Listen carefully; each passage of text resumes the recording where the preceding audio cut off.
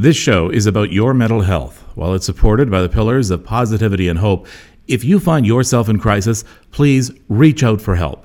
In many communities in both the United States and Canada, you can dial 211 to be connected to mental health and crisis services in your region. While it may seem like it at times, you are not alone. Suicide. A lot more people are thinking about it. A lot more people are taking their own lives, in fact. So why aren't a lot more of us talking about it? Is it because it's uncomfortable? Something that brings shame or maybe worry? Talking about it will be the tipping point for someone who is thinking about suicide. That's been proven wrong, by the way. Well, we need to have this uncomfortable conversation. Suicide. Let's talk about it right now on The Happy Molecule.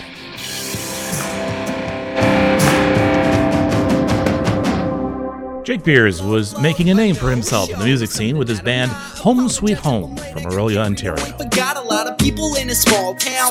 Got them peeping on my wall now. It's a freaking weekend, can we fall down? We all... In the winter of 2014, Jake's dad died in a snowmobile accident. No one could have imagined just how painful this would become for young Jake. In fact, his cries for help were right there for all of us to hear. Here's an open letter to myself. I never find the nerve to ask for help. No, I only leave the house unless I have to, and it's probably why you never stuck around. I'm sorry that I always let you down. After one suicide attempt, his mother tried to find counseling for her son. Then on December 1st, 2019, his mom, who brought Jake's life into this world, found her son's lifeless body in his bedroom. He was just 6 days shy of his 25th birthday.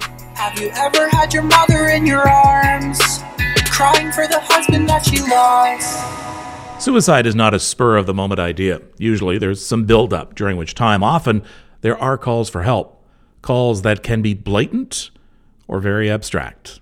In most cases, those left behind wonder why they didn't hear those calls and what they could have done better. Sakina Rizvi is a researcher with a suicide and prevention studies program at St. Michael's Hospital in Toronto. She and her team have just started a study that will dive right into the neurobiology of those contemplating suicide. You work with mental health in particular right now. What are you doing?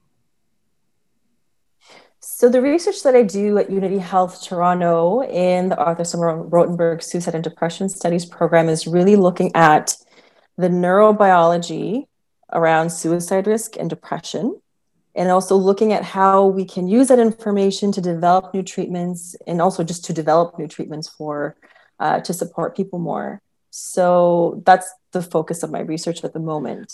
The latest numbers are we average about 4,000 deaths by suicide a year. That translates to about 11 and a half deaths per thousand in Canada, a little bit higher in the US.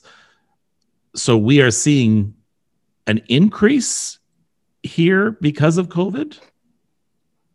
So it's 11 and a half per 100,000. And there's a projected increase. We don't have the data yet. So there's other researchers across Canada who are going to be collecting this data. So 2020 is not done yet, so they don't have the stats yet.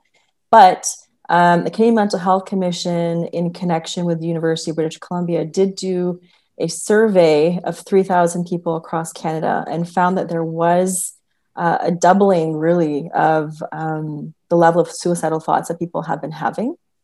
It's definitely more increased in people who have actually had to quarantine. So it's even higher in those individuals, which makes sense because that isolation is really a predictor for suicidal thoughts. So, and I think also with the unemployment rates that we're seeing, there's also a projected increase in suicides related to that. So it's clear that something really needs to be done to help people get through this hump, because COVID's not going to be here forever. So how can we really mobilize people to support themselves more when there's lack of access to services and lack of access to community as much as we had before? And there's ways to do that. I want to get into those ways in a few minutes, but I want to talk about suicidal thoughts. Tell me about suicidal thoughts. How would you define them? Yeah. So they can be more passive from, I don't feel like life's worth living, to very, very active, like I have a plan to kill myself tomorrow. So it can range. It's not just one thing. So it can range in intensity.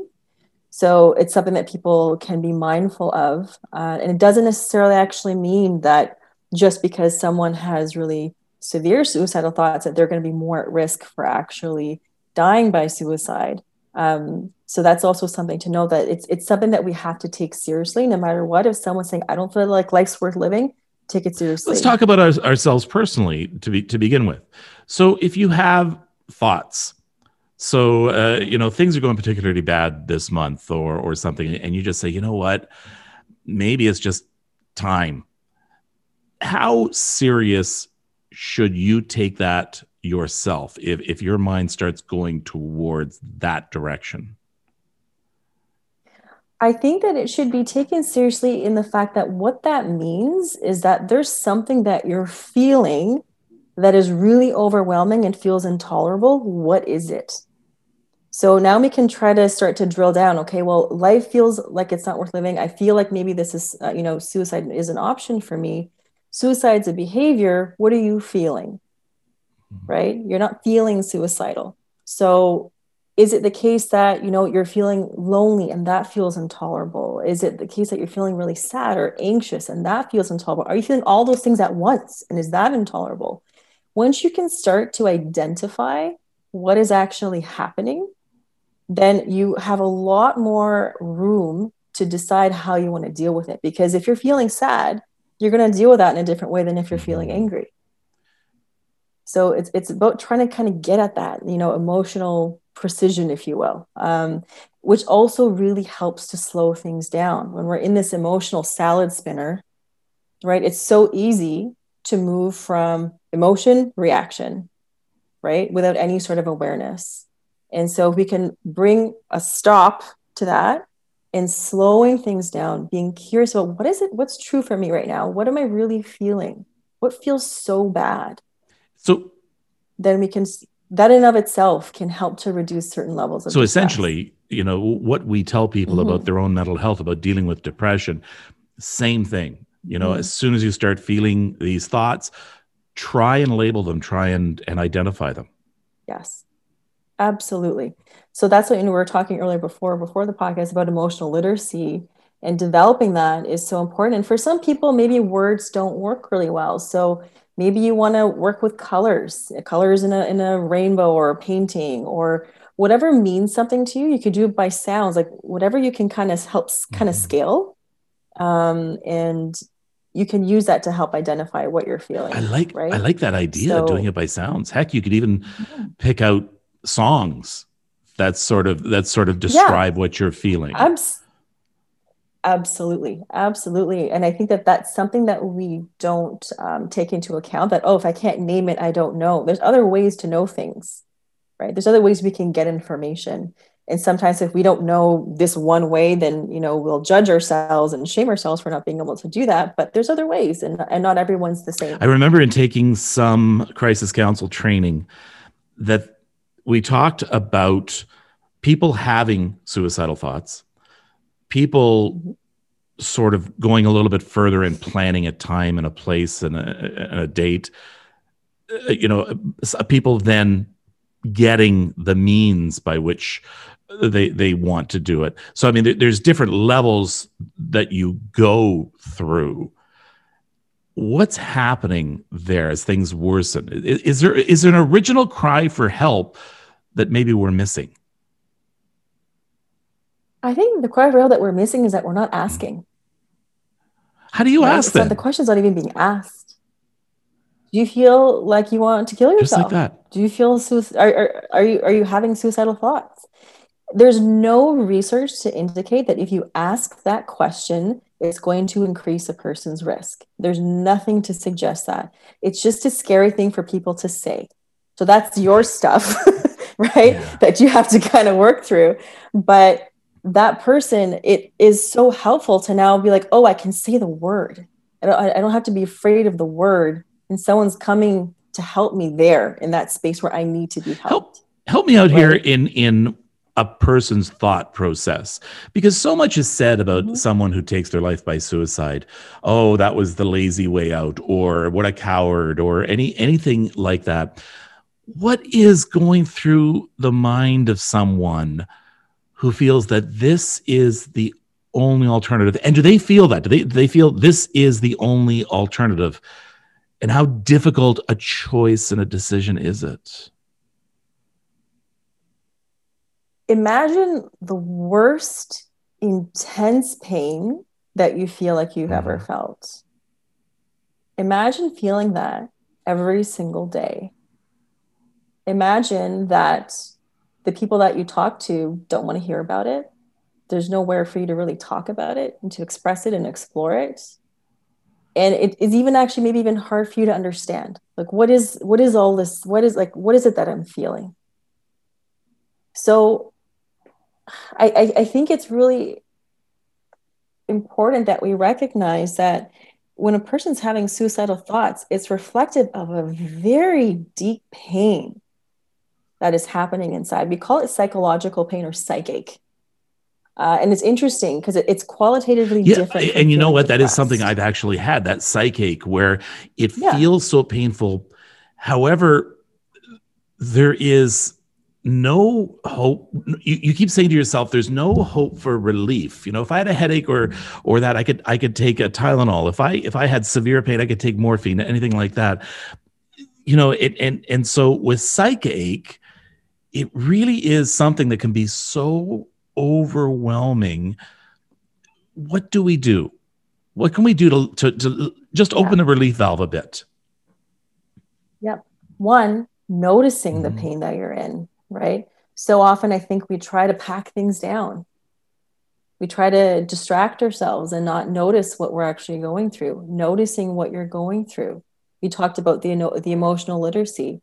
And it's interesting because whenever I do public talks on suicide risk, afterwards I'll have people come up to me and be like, when you said that word psychic, these are individuals who've experienced suicidal thoughts. Like, that's it. That's the word I've been looking for. Psychache. Right?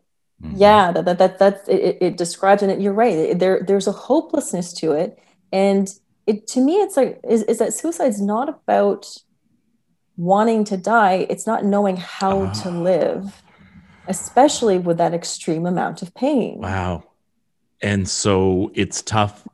And of course, you don't feel like, what do I do? I don't know what to do. I don't know how to get out of this. It does feel hopeless. And when you're in that level of distress, on the neurobiology side, that front of your brain is now tapped out, right? It's not working as well. So problem solving is going to be down. Emotion regulation is going to be down. Working with accurate information is going to be down, right? Because all those automatic thoughts that you might have, like I'm useless and this and that, are going to be a lot harder to challenge when you're in that emotional salad spinner. So it's really easy to see how when someone gets to that point, they feel like there's I'm going to pause here for a bit, right? Because I want to assure anybody out there who's listening who has felt psychic, maybe feeling psychic now, maybe having suicidal thoughts. I'm hoping that you just take a breath with us right now and just pause and know, I mean, for one thing, knowing you're not alone in this kind of feeling and knowing that there is indeed help, even if you don't think there is. Absolutely. That there is a way out, right? That is, we've seen people, in our program, like, forget kind of being at the edge, they've fallen over the edge and have been able to come back from that.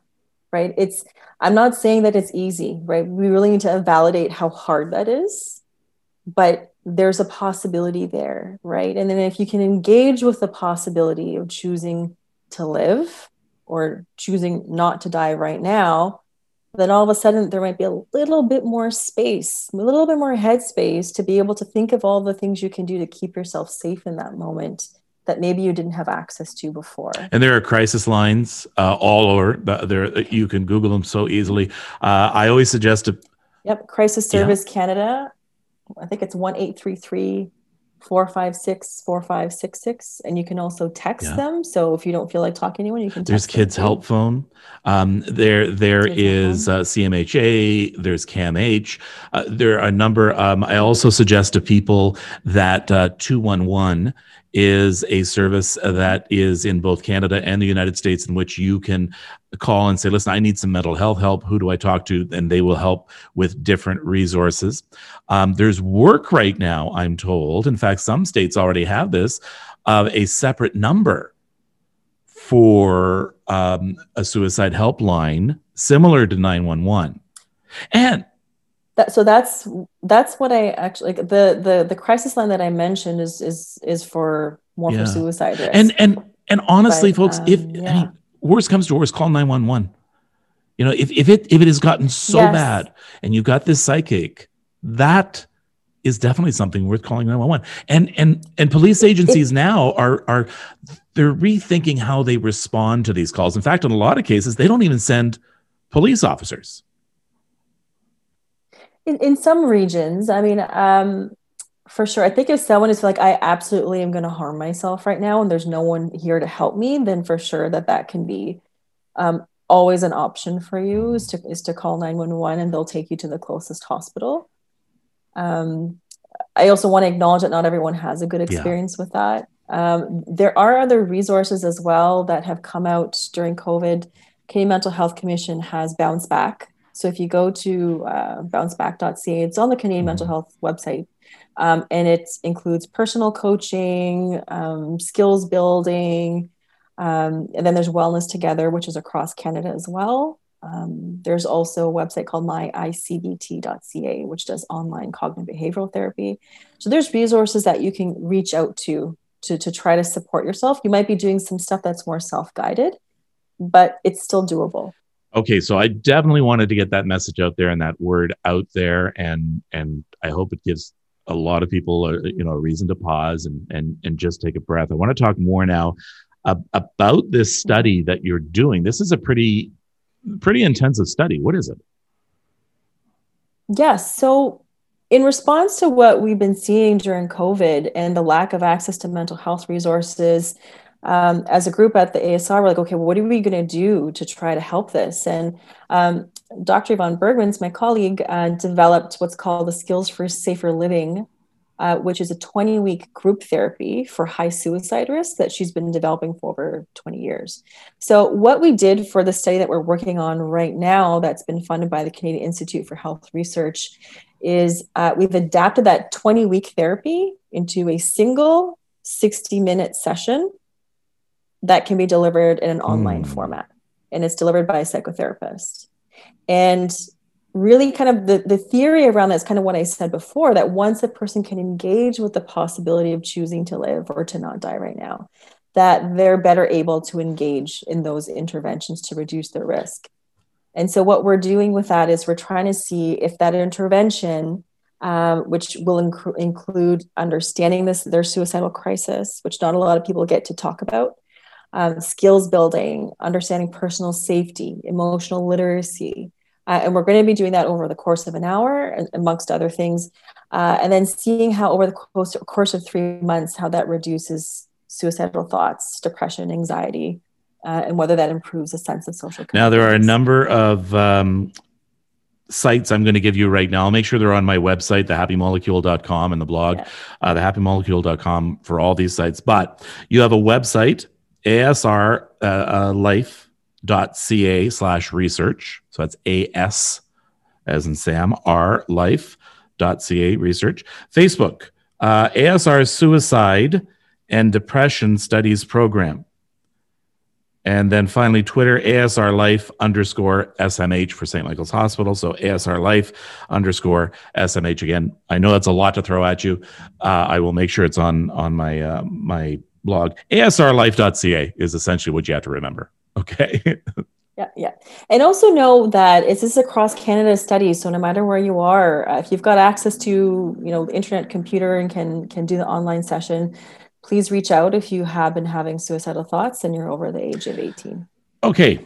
Now let's talk about the suicidal thoughts, and then let's talk about what happens beyond as well. So someone has had some suicidal thoughts, and the one thing you were saying is, let's first of all stop, pause, identify those thoughts and label those thoughts. What can you do next? The next can be one, what can you do for yourself to either help to bring down the salad spinner, or who can you reach out to? So the things that people can engage in, like grounding strategies, soothing strategies, or distraction strategies. So grounding is really kind of coming back into the moment. Like if you're familiar with meditation, you'll understand that concept of grounding. When they say breathe, and you come, when you're in that emotional salad spinner, it's like you're all over the place. You're not in the present right now.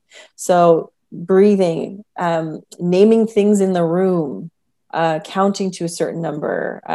You can focus on breathing. For some people, that can be really activating. So an option that I often will give clients is that if you're breathing, just relax your breathing, but maybe focus on your hands, or like really kind of feeling yourself strong in the chair, your feet on the floor. So those are grounding strategies. Soothing strategies, working with your senses, anything with your senses, whether it's music, if you're really into touch, like maybe a soft, something warm, or if you like smells, you can, I know, whether it's aromatherapy, or, bake some homemade cookies or something like that. So anything that's working with the senses that you find soothing, I always recommend people to assess how they're feeling, their level of distress before and after these strategies, so they can get a sense of how much it's actually helping.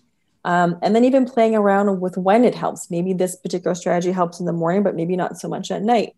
And that's okay too. But you're really just kind of building your toolbox. So what can I access? Like you mentioned, meditation. That's something that's one tool in your toolbox, but you can have a ton of tools in your toolbox. There's no limit to that. So just grabbing things, maybe you feel like singing and you want to use your voice or something like that, take space in the room. So there's a lot of things you can do that will help to reduce the level of distress to the point where you might be more in your window of tolerance, which doesn't mean that you're not feeling anything, but that you're able to work with it in the moment. You have a bit more of your brain and your head is online more so. And then like kind of really knowing who you can reach out to when you really need to vent and you have to express these big feelings or be soothed. Like maybe you need to, that person in your personal life, or maybe you're calling a crisis line. And that person might be different than the person who might help you just distract yourself, or might help you do more practical things like helping you with the groceries. So these all might not be the same people. And just kind of knowing what resources that you can really draw on in that moment, and kind of having that person maybe on speed dial.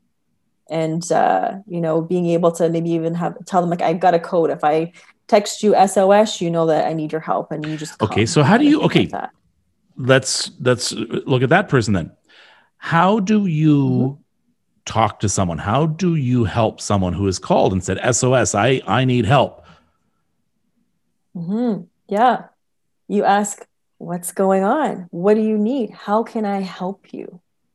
Right. So it's not even like, I recently had someone say, like a therapist, she was talking about how even asking someone like, are you okay, can sometimes be a little bit stigmatizing, because it makes the person feel like they need to say they're okay. Right. Which is interesting. I never considered what's going on? But how can I help you? So someone saying SOS is like, how can I help? You need help? How can I help you? What is it that you need that I can do for you right now? And also kind of knowing that the person, if they're in that salad spinner, might not know what the answer to that is. So sometimes it's good to have those conversations when someone's not as distressed, to say, okay, when you're feeling like that, what is it that you find that is helpful, so that I know I can just help you do it without you even having to ask for it. And then so having those conversations about what you need are so important. And knowing, again, that people have different skill sets. So if you're someone that, like, you know what, I don't really feel like I'm comfortable talking about all the feelings, but I'm really good at helping you get stuff done, right? Hey, that's amazing, right? If you can help someone with groceries, get to the pharmacy and get their meds or something, those are really big things for someone who's feeling distressed and feels like they just can't get those things done. So it's still a big help. Just being with someone, we really, without fixing it, we really underestimate the power of that. as therapists, a lot of times it's the being with someone in pain that makes them feel seen. Like finally someone sees me. They see the pain I'm in, and they're not running Yeah, I away. mean, They're not scared. I've sat with a Yeah. psychiatrist, for an hour or two at times, and you realize at the end of the session that that psychiatrist has said very little, and you've done all the talking. Yet for some reason, I'm paying that person, but there's reason there. I mean, there's a reason for that. Yes, absolutely. There's such a big, it does alleviate so much, and I think that's why our distress center crisis lines work so well, is because someone's just there to listen to you. And this, I just got this thought. It just hit me. We know what we need. We know what the answers are. But it's buried sometimes so deep inside of us that we need to draw it out. But essentially, when you go to a psychiatrist, when you go to a therapist of any kind, they're trying to draw you out to come up with your own solution. So the solution is there. So helping someone find that solution by just listening does a world of good. It does a world of good. And also, like, what therapists and psychiatrists will be doing will be directing the conversation. They know where it's going, right? And they're directing you to that solution without, a good therapist isn't going to be giving you the solutions. You got to come up with those yourself, but they're helping you develop the skill set to listen to that voice that might have been so weighed down by all these opinions of yourself or expectations or unwritten rules, that all of a sudden it's like that voice just becomes so quiet, right? And then so if you start to listen to it a little bit more, it'll start to become louder and louder. All right. I want to talk about two very different demographics right now. One, seniors, the other, students. So let's start with students. We have very sadly seen an increase in the number of students who have had suicidal thoughts and who have taken their lives by suicide. And folks, by the way, I always try and take this time to educate whenever possible. You don't commit suicide. Absolutely. Thank you for saying that. And I'm going to let you explain why. Yes. So the idea of like committing suicide came from it being an illegal act. And it's something that a person dies by suicide. They're not committing to anything. It's not a successful suicide or successful suicide attempt. There's no success in that. Yeah, you wouldn't say. Committed drowning. That yeah. So no. So a person has died by suicide. They have made a suicide attempt. That's the languaging that we use that we're trying to help to destigmatize. So destigmatizing is paramount in mental health, very much so. So anything we can do to do that. Let's talk about students right now. And again, I need to try and stop people from saying things like, "Oh my gosh, teenage angst. We had it when we were kids. It was tough." No, they honestly are different now. The amount of knowledge that we have to learn and unlearn has grown exponentially.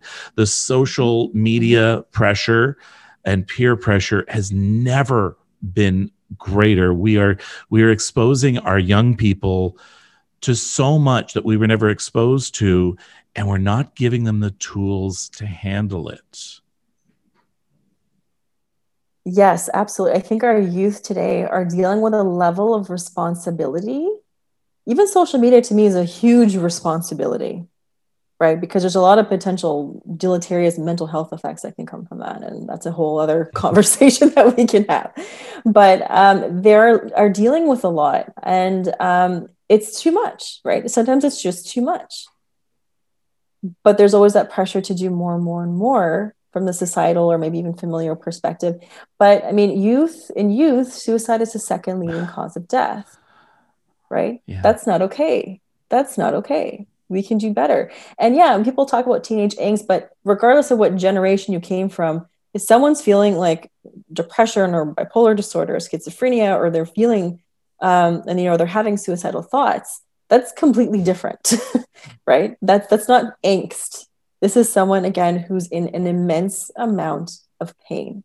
And the more we ignore it, the more it's going to get worse, right? So we do need to look at it. And again, with seniors and the level of isolation that they've been experiencing during COVID, it's just getting worse, right? Because we're not asking the questions and we're not building the communities that we need to really support each other.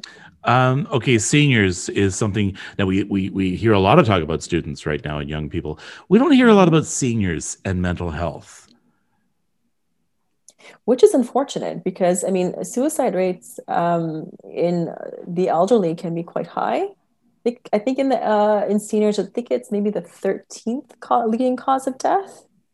So that's not nothing, right? And I think there's times where it can approach, like if you think of the national average as being around 11.5, or it can be pushing towards 20 per 100,000. So while like I think suicide rates in Canada, at least specifically in Canada, are typically are still higher in middle to later age, it's still a big concern. Could we almost expand the definition of suicide for seniors, because it may not be a cataclysmic taking of one's life. However, getting into a feeling of hopelessness in which you have given up, I'm going to argue is almost a form of taking your life by suicide, because you have you literally have given up and stopped taking care of yourself.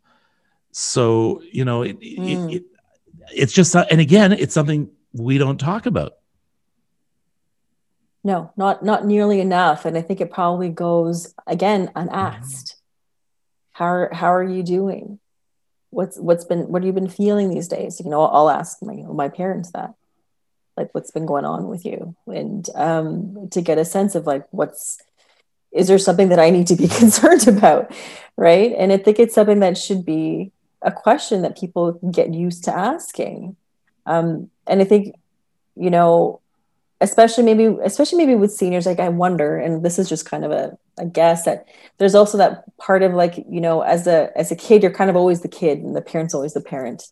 That maybe there's this perception that parents don't need that kind of help, or perception that, they're the superhero, they can do anything, or, it's hard to perceive that your parent might. Yeah, and their worries are all over. I mean, they don't have to worry about buying a house or raising children, anything like that. And we sort of take it for granted. I guess they could have nothing else to worry about. And sad, yeah. Retirement can be really problematic if you don't plan for it well, right? Can you imagine like having this wonderful career, then all of a sudden stopping and staying at home and doing nothing? Most of them. You've lost all of your avenues for positive reinforcement. So people who I've seen do well in retirement have planned for that, and have been asking people, what do you think I should do in retirement? And really have taken it on to really try to make sure that they keep their mind sharp. And your brain has a policy. It's a use it or lose it. If you're not using those brain cells, they're just going to go away. That's at any age. So, do you have a hypothesis for this study? This current study you're doing, it's called the study on intervention. Do you have a hypothesis? The skills for safer the brief skills for safer living study.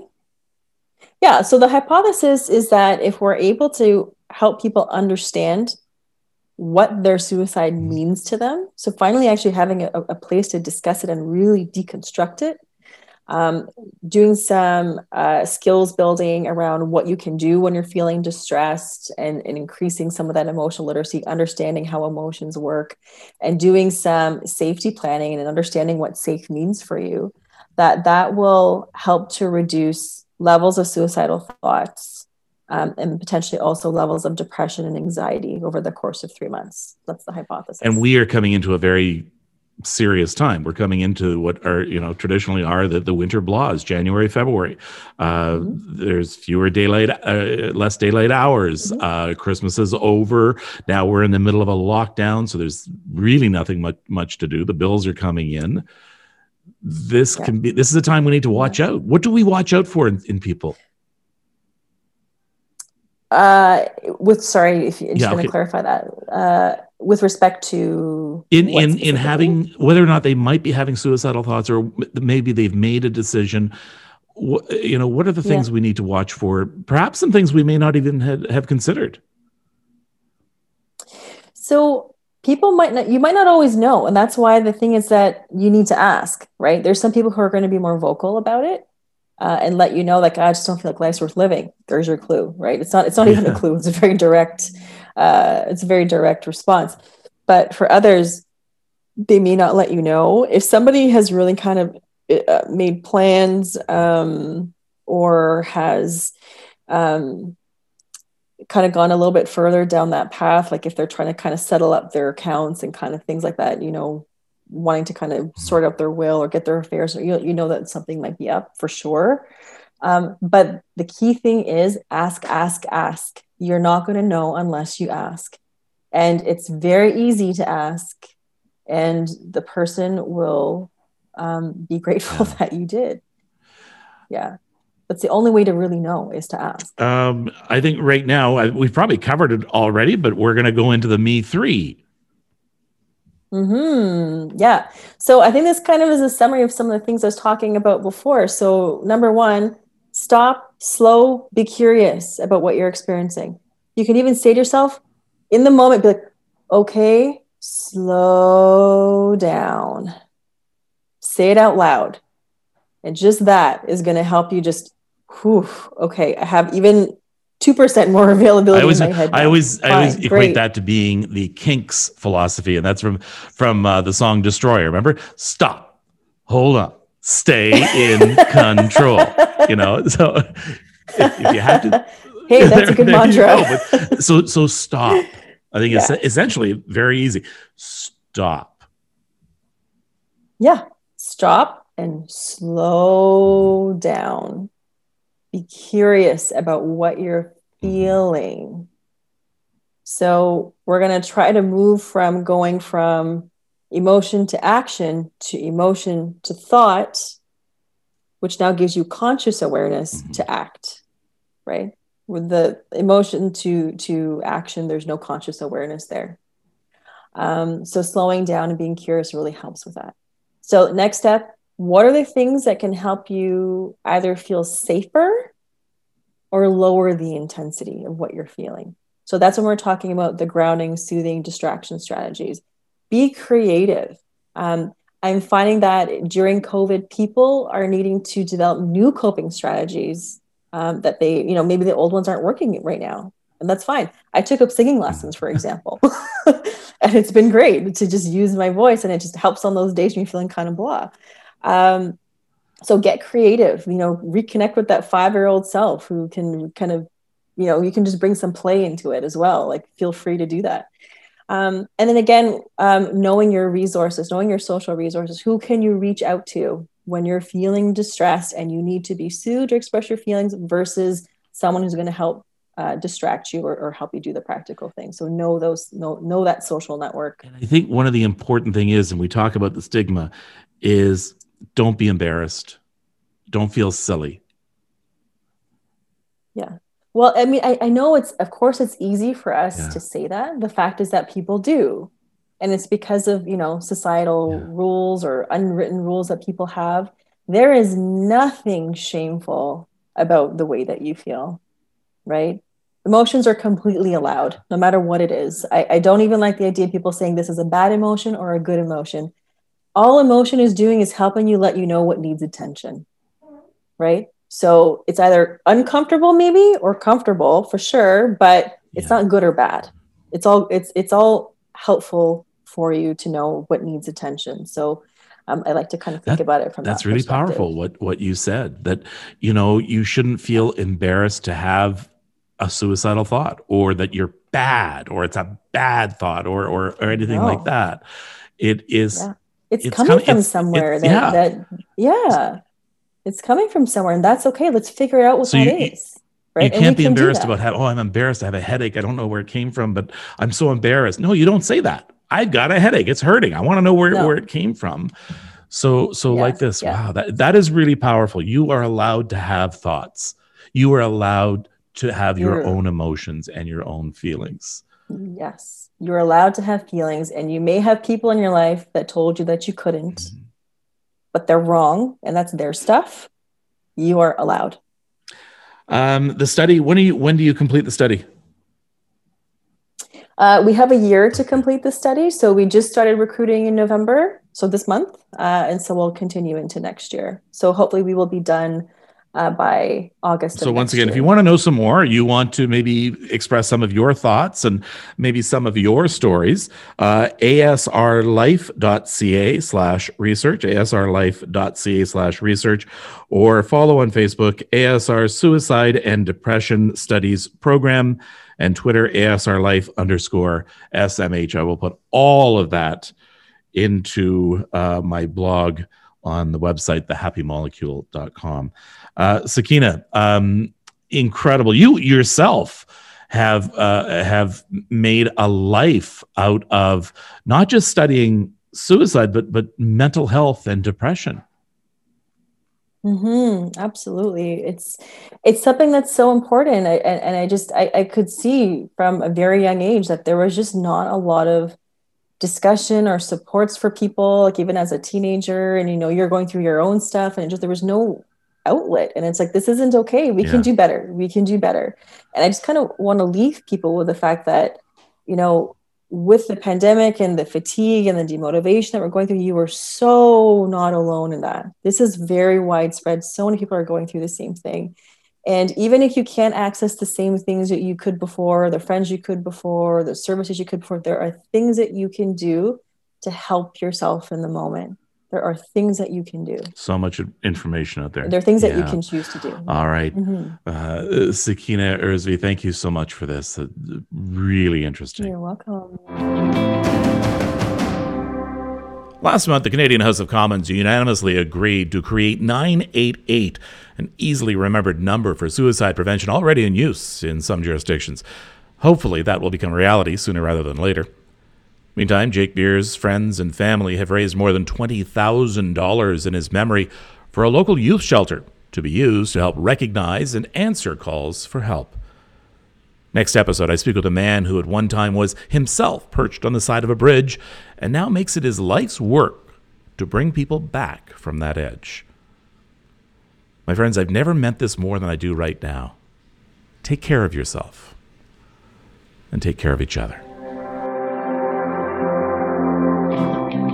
Please consider subscribing to this podcast and also check out The Happy Molecule Extra at thehappymolecule.com. There you'll find a link to a video version of this episode, be able to join the conversation about mental health, learn about our Facebook Live show, and get a preview of upcoming episodes. You can email us at thehappymolecule@gmail.com. I'm Erin Davis, wishing you good mental health.